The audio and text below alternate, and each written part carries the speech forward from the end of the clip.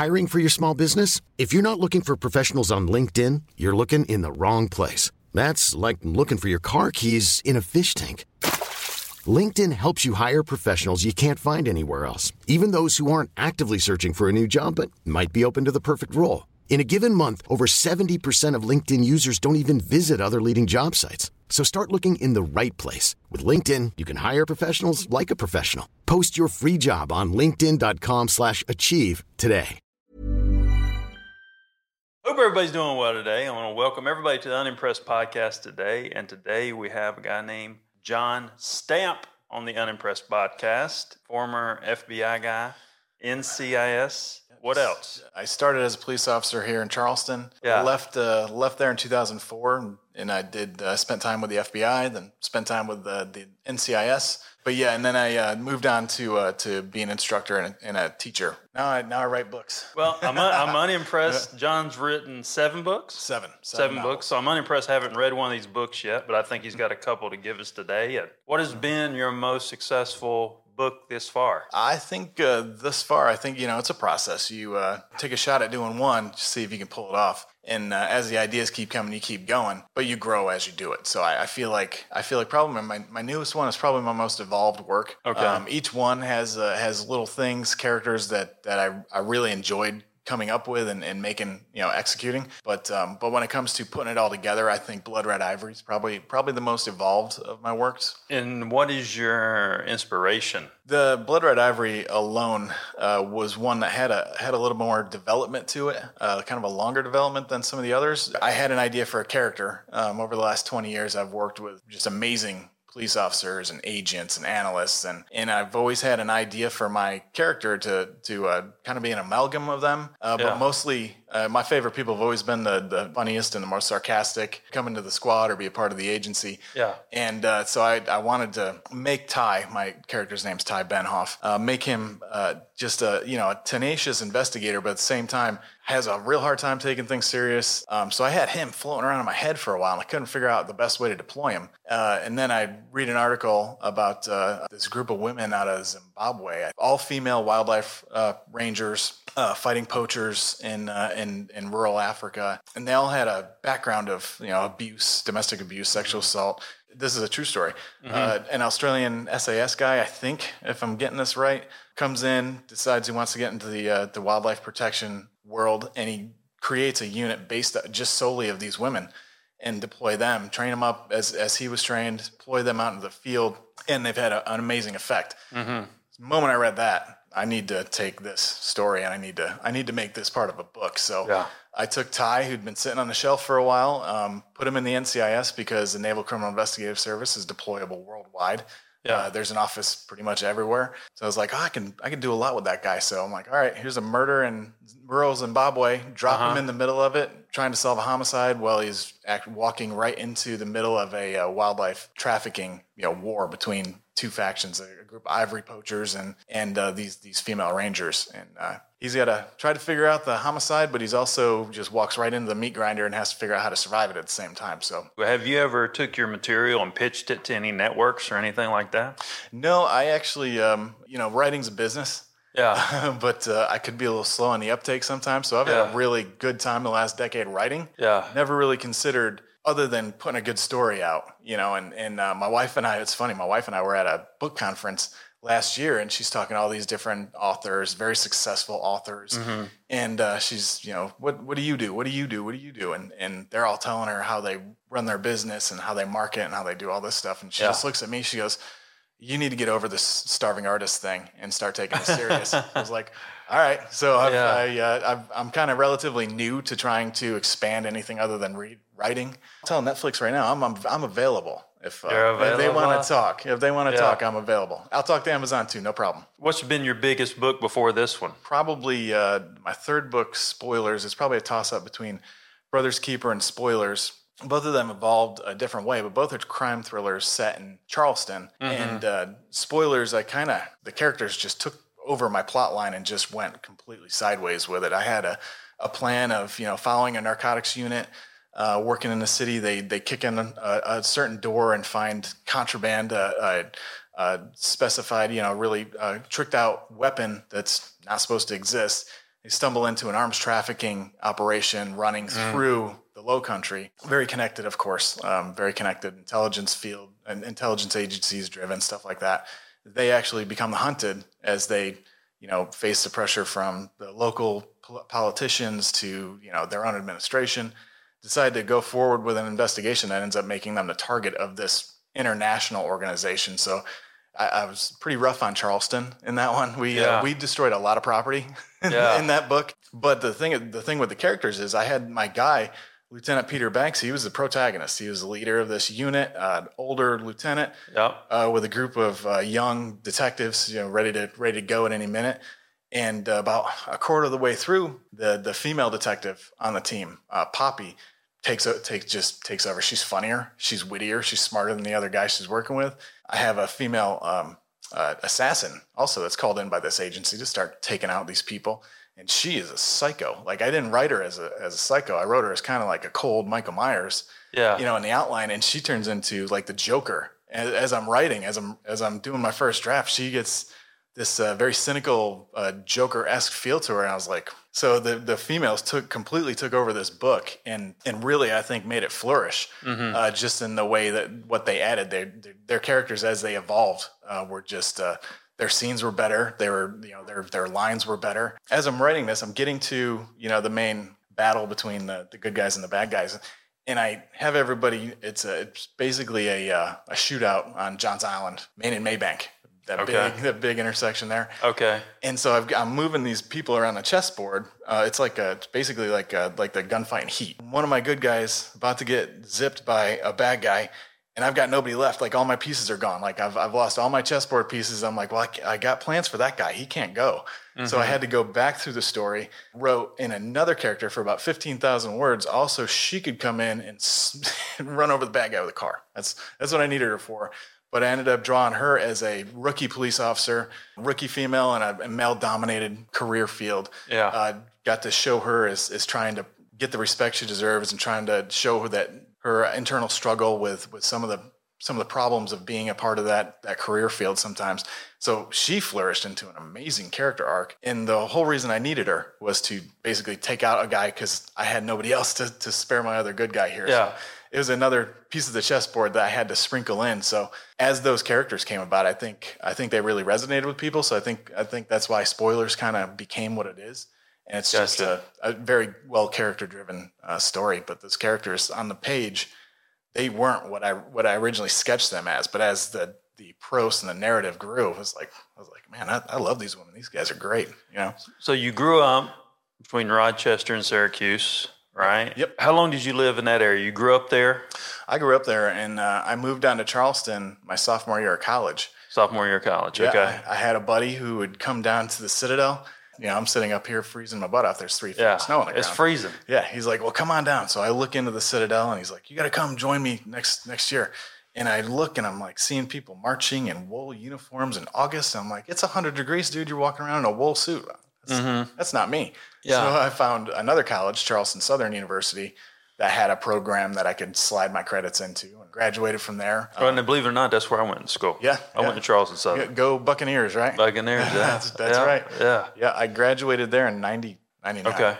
And during that time, I joined the police department as a reserve officer, fell in love with, once I graduated, moved on and got on with the city of Charleston and stayed there until I moved on to the FBI in late 2004. So did you, in 2004, when you went to the FBI, you were a cop here locally. Now, was your FBI agent here in Charleston as well? No, they, but at the time you get picked up with the FBI and you have to go someplace else. You just couldn't stay in place, especially a rookie agent isn't getting to go to a place like Charleston.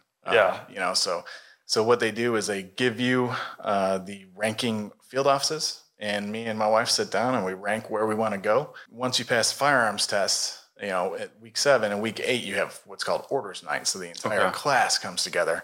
You get your envelope and you have to walk up in front of class and call your shot. Where do you think you're going? What'd you rank? Where are you going? I called my shot. We ranked Buffalo field office number 1. Yeah. Because at least we could go someplace where family was relatively close by. And so I go up on orders night, and the coordinator's like, where are you going? I was like, I'm going to Buffalo. Is that your first pick? I was like, yep. He's like, you really think you're going to get your first pick? I was like, do you know anybody here that wants to go to Buffalo? And he's No. so we moved back up to New York, and I worked in Buffalo for 3 years and change. After the FBI, what?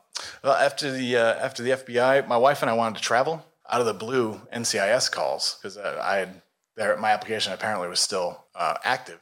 Okay. And so one night I'm driving home. We're staring on the barrel of going to one of these giant cities, and it's blizzarding out. It's miserable.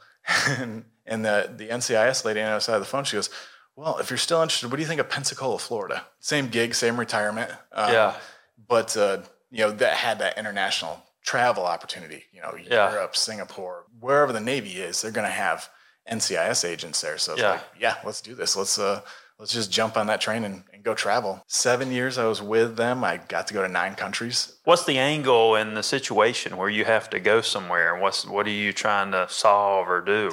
Purview is anything Navy related, felony level investigations, and counterintelligence. I could work a fraud on a Monday, a burglary on a Tuesday, a death on a Wednesday, an assault on a Thursday. It fit my personality because I consider myself to have a little bit of ADHD when it comes to career. So it's always, if I see a cool looking squirrel that I want to chase, I just go do it. So NCIS 7 years, then what after that? Well, after that 7 years, the kids started coming. We go up to Syracuse for a little while. We have our first child. Time comes 3 to 5 years where we go hit Hawaii or Japan or some other place. Mm-hmm. And it's funny, we were changing diapers like 2 months in, and we just look at each other and like, the idea of not having this kid raised in the same place just changed everything. It just kind of changed our outlook. So I had to find something permanent. So I became an instructor down at the Federal Law Enforcement Training Center down in Georgia. What's your day look like when you show up at the training facility? It's a federal training facility for FBI agents? No, it's 118 different agencies. Wherever you're assigned, you could be teaching a kid how to pull over a car. You could be on a bomb range. You could be teaching crime scenes, and that was my background is a crime scene. I was a member of the ERT when I was with the FBI, a member of the crime scene team at NCIS, and my master's in forensics. So I got to teach. I'm Sandra, and I'm just the professional your small business was looking for. But you didn't hire me because you didn't use LinkedIn Jobs. LinkedIn has professionals you can't find anywhere else, including those who aren't actively looking for a new job, but might be open to the perfect role, like me.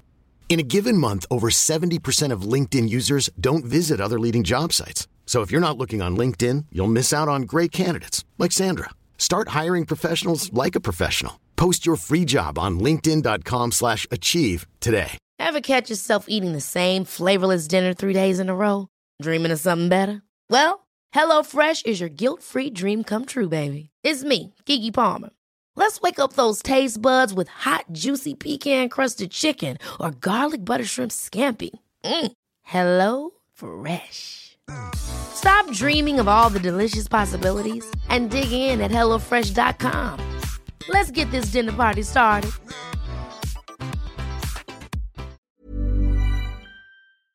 This show is sponsored by BetterHelp. We keep a lot of emotions bundled up inside in life, and sometimes we got to talk to people. I witnessed the benefits with my own 2 eyes.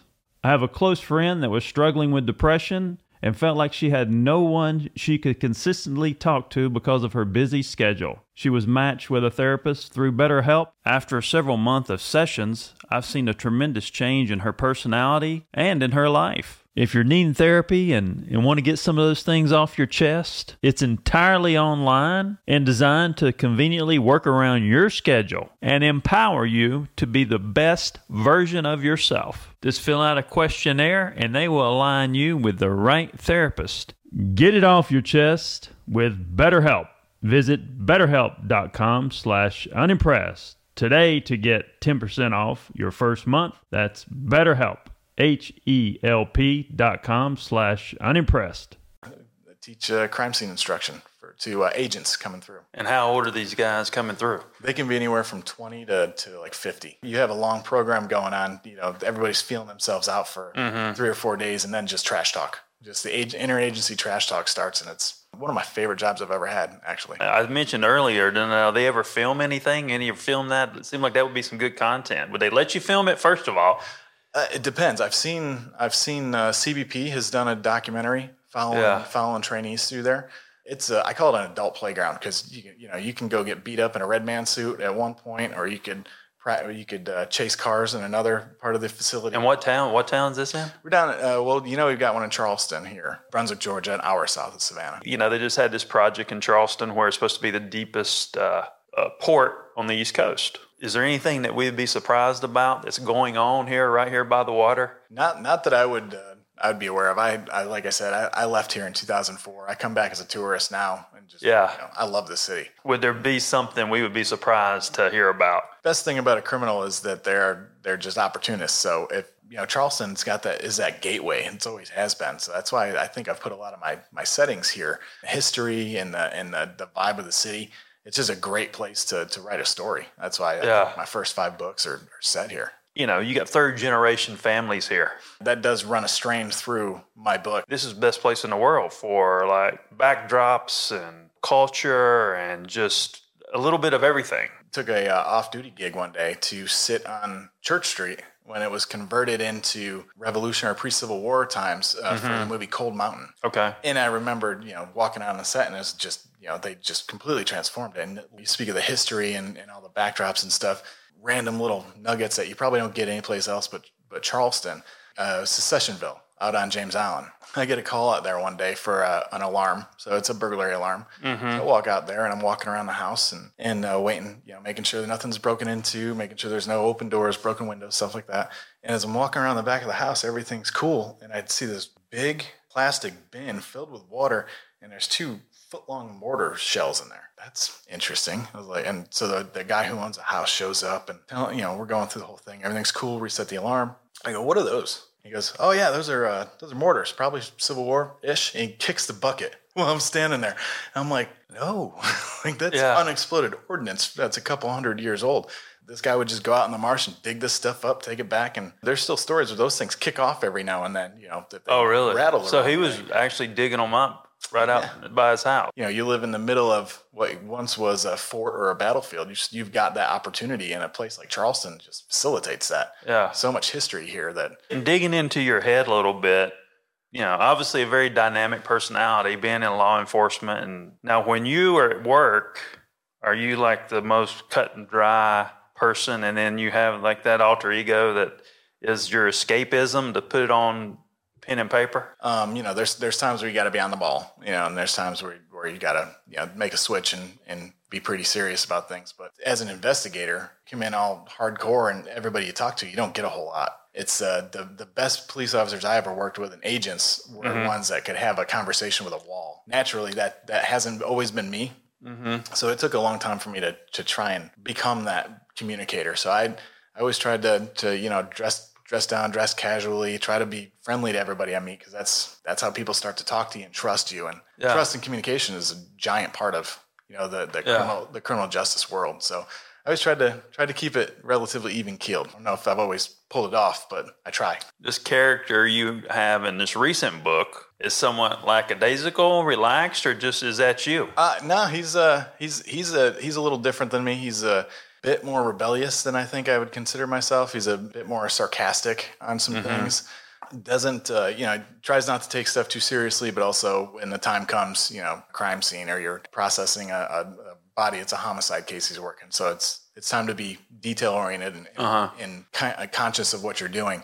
When it comes to his superiors and management back at headquarters, he has very little time for time wasting, stuff like that. So he gets himself into a bit of trouble at times with the bureaucratic side of that life. His patience is sometimes strained. And when you were growing up in New York, did you always have a creative mindset? I know that I almost failed math in 6th grade because I decided to write a book by hand in math class instead of actually doing math. So I wrote 55 handwritten pages of an awful alien abduction story when I was 9. Really? So I was always trying to write. One of the first books I ever read was Jaws. And I remember doing it. I'm like, this guy just sits down here and puts out a story like that. I'm like, that's kind of what I want to do. So I would write an outline, but I could never figure out how to actually put a novel together until I was 36 years old is when I finally was able to get it from beginning to end, from A to Z. Obviously you have the experience in law enforcement, whatever. Is it just rationale to put 2 and 2 together to drive that personality in a book? No, it's basically, keeping that character's mindset in your head. And I write, and it sounds weird, but I basically write the movie I see in my head, and I just hit pause when my writing session's done every day, and I pick up where I left off. But I kind of write it as I see it. And the character, I'll sketch out the character as I'm building the outline. But then once I get going, I seldom revert back to my outline. I just follow the path, as the character tries to get from A to Z. But having that character's mindset in there is part of the process. When I build them, that just kind of sticks with me throughout the process of the book. And you had never really tried to pursue anything with it. You just want to write. Well, it's as I start to think about it, I'm like, I'd love to push this further and become that Tom Clancy-esque author. So that's been a change of mindset. I really just did it as exercise. Yeah, like you say, it's a release. I look at it now as going to the gym. You skip the gym 3 or 4 days, you start getting grouchy. I skip writing 3 or 4 days, and I start getting the same kind of grouchy. So yeah, I guess it has been kind of an exercise of the mind, and it's just kind of grown into that. At this stage. Because they say creative comes from the darkest places. It does. I have comedians and worked with them, and some of the best comedians have some dark past. Is there anybody in your family, mom and dad or anything, that had a creative mindset? I mean, what was childhood like? Childhood, I grew up in the country. There's more cows than people where I come from. And when you explain you grew up in New York, you always got to make sure they know that you grew up in where the pastures are in New York, not the concrete. And well, there's more. Yeah, I mean, being in New Jersey, I mean, we once we got past Tuxedo Park, there's more rednecks. There's more rednecks that way than there is in North Carolina or South Carolina, for that matter. Oh yeah, I reported to an office in Earl, New Jersey. At one point, and driving through horse country the first time, I was like, this is still New Jersey? Yeah. It takes a minute, but people have the same outlook of New York. And I grew up surrounded by lakes, surrounded by farms, partying in cornfields in high school. It's pretty much Mayberry. It's a great place, and I love every chance I get to go back there. But no, I grew up in the country. No hidden darkness, none of that. It's actually just really entertaining because, my family is traditionally truckers. So the stories from a long haul trucker. My grandpa on my other side was a fireman. I think I just always wanted to build those stories out, Gotcha. So do you have distribution? Who's your distribution with? Right now I'm with Wild Blue Press. Wild Blue Press? Wild Blue Press. They've published Blood Red Ivory, did the audiobook for Blood Red Ivory, found it. I got saying who the narrator was. But yeah, they're a true crime and thriller press. The other ones, they each originally had a publisher, and as they came off contract, I back out myself. I had my own covers. So I started figuring out the business process a little bit there. But yeah, as we move forward, I need to start building, as you say, the career side. Well, I mean, that I think in the book business is just like anything else. It's just like obviously you got to create some value for yourself as a writer, right? Like anybody else in this business, you got to, especially entertainment. I think you got to build value in yourself, and then once you build some value, it's either getting to the right person, and it's timing, and then get somebody to say yes. It doesn't say that Tom, you could be better than Tom Clancy, but somebody said yes to Tom Clancy a long time ago. Yep. Yeah. You know what I'm saying? It can be, your book running into an agent's desk and the agents missed their cup of coffee that day, and there's just no chance. It could be as easy as something like that. Are they calling sick that day and you end up on the bottom of the slush pile? There's a lot of, like you say, there's a lot of chance, especially in this business where it's flooded. There's so many authors out there trying to make something of their work. How do you create a buzz around your projects? Still figuring that one out too. It has been, the publisher puts it out and I'll pop it on social media, stuff like that. I've taken to studying and starting to get into the ads on social media, the ads on like Amazon, learning that marketing side of the business. I come on, shows like this is every chance I get. Go to book conferences, go spend a weekend with a bunch of readers doing panels, answering questions, hanging out with people, doing book signings every chance I get. It's great when you get to go out there and talk to people are just in train with those books too. You're talking to fans, you're talking to readers, getting into really in-depth conversations about some of their favorite books you've ever read, other things like that. So I'm figuring it out as I go, so to speak. We had a book deal. It kind of had the law enforcement element, and then it had like the spiritual, like supernatural element. And she's actually from my hometown, and I can't even remember who it is, but she's had a couple of New York Times bestsellers. Has there been a movie made like that in Charleston? And I know that movies have been made around here, and I actually follow that back home because Savannah's got a great film scene too. Story about that, but I don't know if anybody's ever taken a production and run it right through the setting of Charleston. But like you said, it's the setting, the scenery, just the flow of the town is perfectly made for stuff like that. I always kind of look at my stuff as John Fuqua, sort of that gritty crime thrillers that he does. I just think he's got a great eye for that sort of thing. Has anybody critiqued your writing, how fluid it is, or anything like that? The best thing you can get is an editor that really doesn't care what your feelings are. So it's always great when an editor gives you a compliment, because it's I've had him tell me, like, I don't usually say this, but this passage is just great, or this dialogue energy. But yeah, I've had a couple editors that have said that spoilers made them think of Clancy. They said the writing, the way I drew Ty, Veronica, and some of the other characters in Blood Red Ivory was just kind of a fresh take on some things, because I try not to, the crime thriller can be very dark and very gritty. Add elements of, when there's room, you can make it light. When there's going to be dark spots, especially when I'm working a homicide case, there's a darkness there. Somebody's dead, and that case is going to take over. But in the there's always a real black humor within law enforcement. So if I can find ways to kick that in there, so having my reader, going through a relatively tense scene and just having a one-liner out there, just contrast with that seriousness every now and then. I try to do that. And my last editor she liked some of what she saw with that. So I always tell people, you think that this is a very solitary business. Yeah. Because it's you and a keyboard, and if you're not pounding out the words on the page, nobody's ever going to know that you almost wrote a book, And, if I was to write the book, critique my first draft, do another edit, and throw it out there, it'd be garbage, because you don't have anybody else. So you're so myopic on what your words are. You automatically think you're awesome because you just wrote this. You can't see what other people see. So you always need, I've got a group of beta readers that will let me know when I'm off. So, and most of them are guys that I've worked with. I've got a couple U.S. Marshals, some other agents. So they'll especially when it comes to the guns stuff and the tactics stuff, you're way off. Like you've been out of the field too long. This doesn't work. You're writing a John Woo movie here, not keeping the tactics. So yeah, So you try to stay tactical. Well, I try to stay accurate. Because my friends read, people are in the field investigating and scenes and working cases, and I don't want to write something that they're going to be like, he's lost it, because it's like, for me, my wife's a nurse and I'm in law enforcement, so we can't watch cop shows. We can't agree on medical shows, because if I'm watching a police show and somebody walks in a crime scene without gloves on, it makes me go into a fit. Yeah. She's a surgical nurse, so if she's watching Grey's Anatomy and somebody breaks the sterile field without being gowned and masked up and starts grabbing tools without gloves on, she starts losing it. So yeah, it makes entertainment at night kind of funny. Yeah. Yeah. So I always want to make sure I'm accurate, that I've got that honest voice and it's current and it sticks to accepted guidelines that we all work under. Now, spoilers. What is spoilers? Is spoilers a movie?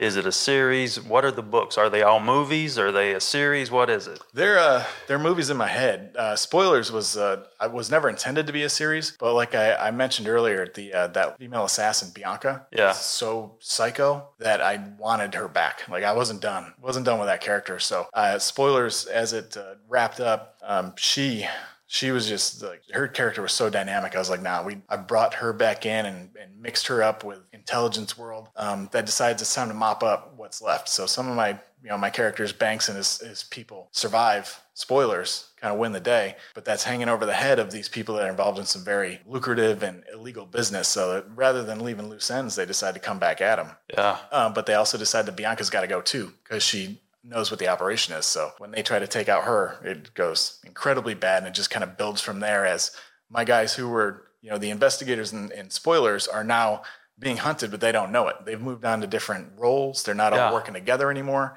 So they've got to figure out that they're being targeted, and B, survive long enough to be able to counter it. Spoilers, it's called Where Angels Sing, is the second book, and it just follows them having to survive the mop-up efforts of this organization. So in your head, they're a movie. Oh, yeah, they're written like a movie. It's Michael Crichton's always been one of my favorite authors. Yeah. And as you read a Michael Crichton book, he writes like it's a movie. Every Michael Crichton book I've ever, Jurassic Park to Sphere to the Congo, as you read those, you can see that movie in your head. And it's just the way he organizes it, the way he writes it by scene by scene. I always thought, Congo, which the book's amazing. And when Congo came out, it's kind of how you saw it go. Just the way he wrote that book was written to be on a screen. Could you write a screenplay, or would you want somebody to write a screenplay of your book? The book is 85 to 100,000 words, and then the screenplay has to be caught at 120 pages. A minute a page. Yeah, so it's one of those things where, and the formatting is, here's character and here's his line, and 3 sentences to explain what the scene looks like. And I've tried, and I'm going through my book, and I'm like, oh, I gotta cut that. It hurts. Yeah. But I've actually read different screenplays of movies that I really liked, and then tried to adapt my stuff. And it's one of those things I think I could do it, but it's a matter of time. That's hard, with kids and a job and stuff. But no, if somebody wanted to make a go of it, I would be well into it. But I also got a call to do the new Halloween movie, which was cool. But really, I just wanted to do that so you can, production that goes into getting that 5-minute scene is fascinating to watch the mechanics of. I got to let my wife critique the book, and I don't know. I know some people. Using this city to tell a really good crime thriller, I think the city is perfectly made for it. Out of the 7 books, what would be the book you'd want to put out there first? My first book was actually a horror novel, and I put him up against, because I wanted to take that stereotype of the police procedural and throw it up against demons. Gotcha. Just take those 2 worlds and smash them together. It was my first book. I was like, I'm gonna see how it goes here. I love the aspect of that, because I cover everything from Johns Island, some of the old plantation houses on Johns Island, to south of Broad, to the market. Got a couple really cool scenes on Market. But Charleston does have that kind of spiritual element. There's a ghost story. There's a ghost story at every building around town. So it's kind of fun to play with that side of things. Outside of that, I think Spoilers was really well created. It stretches from scenes in the upstate to the port. Got a couple of really good, really fun chases up and down some of the places. So, what was the name of the horror movie? Shattered Circle. Shattered Circle. Was my first book. First book. Yep. Spoilers. And then the last book was? Last book's Blood Red Ivory. Blood Red Ivory. Yeah, in between those, that's the one that takes place in Africa. Appreciate you coming in, and anything else we want to cover? I think we talked about some good stuff today. I appreciate you having me on. I did kick off a podcast. I had so much fun doing media for Blood Red Ivory. I started in April. My publisher has a deep list of really good true crime authors and thriller writers that I've just gotten to have a great conversation with somebody every week, learning from different authors and different experts. I've had a blast doing it. So it's called That's Criminal. That's Criminal podcast with John Stamp. Yep. Yeah, it's pretty much available everywhere. Other than that, you can find me on primarily like Instagram, Facebook, at John Stamp Writer. I've been enjoying your videos. So, oh, thank you. Yeah, I appreciate that. That's been a lot of fun. Yeah. Cool. I appreciate that. I enjoy seeing those. John, I appreciate you coming in. This is author John Stamp. Yep. Thanks for having me. Yeah, he's got some great material out there, so check him out. Appreciate everybody listening to the show, and I'm John Edmonds Cosma, the CEO of Bang Productions.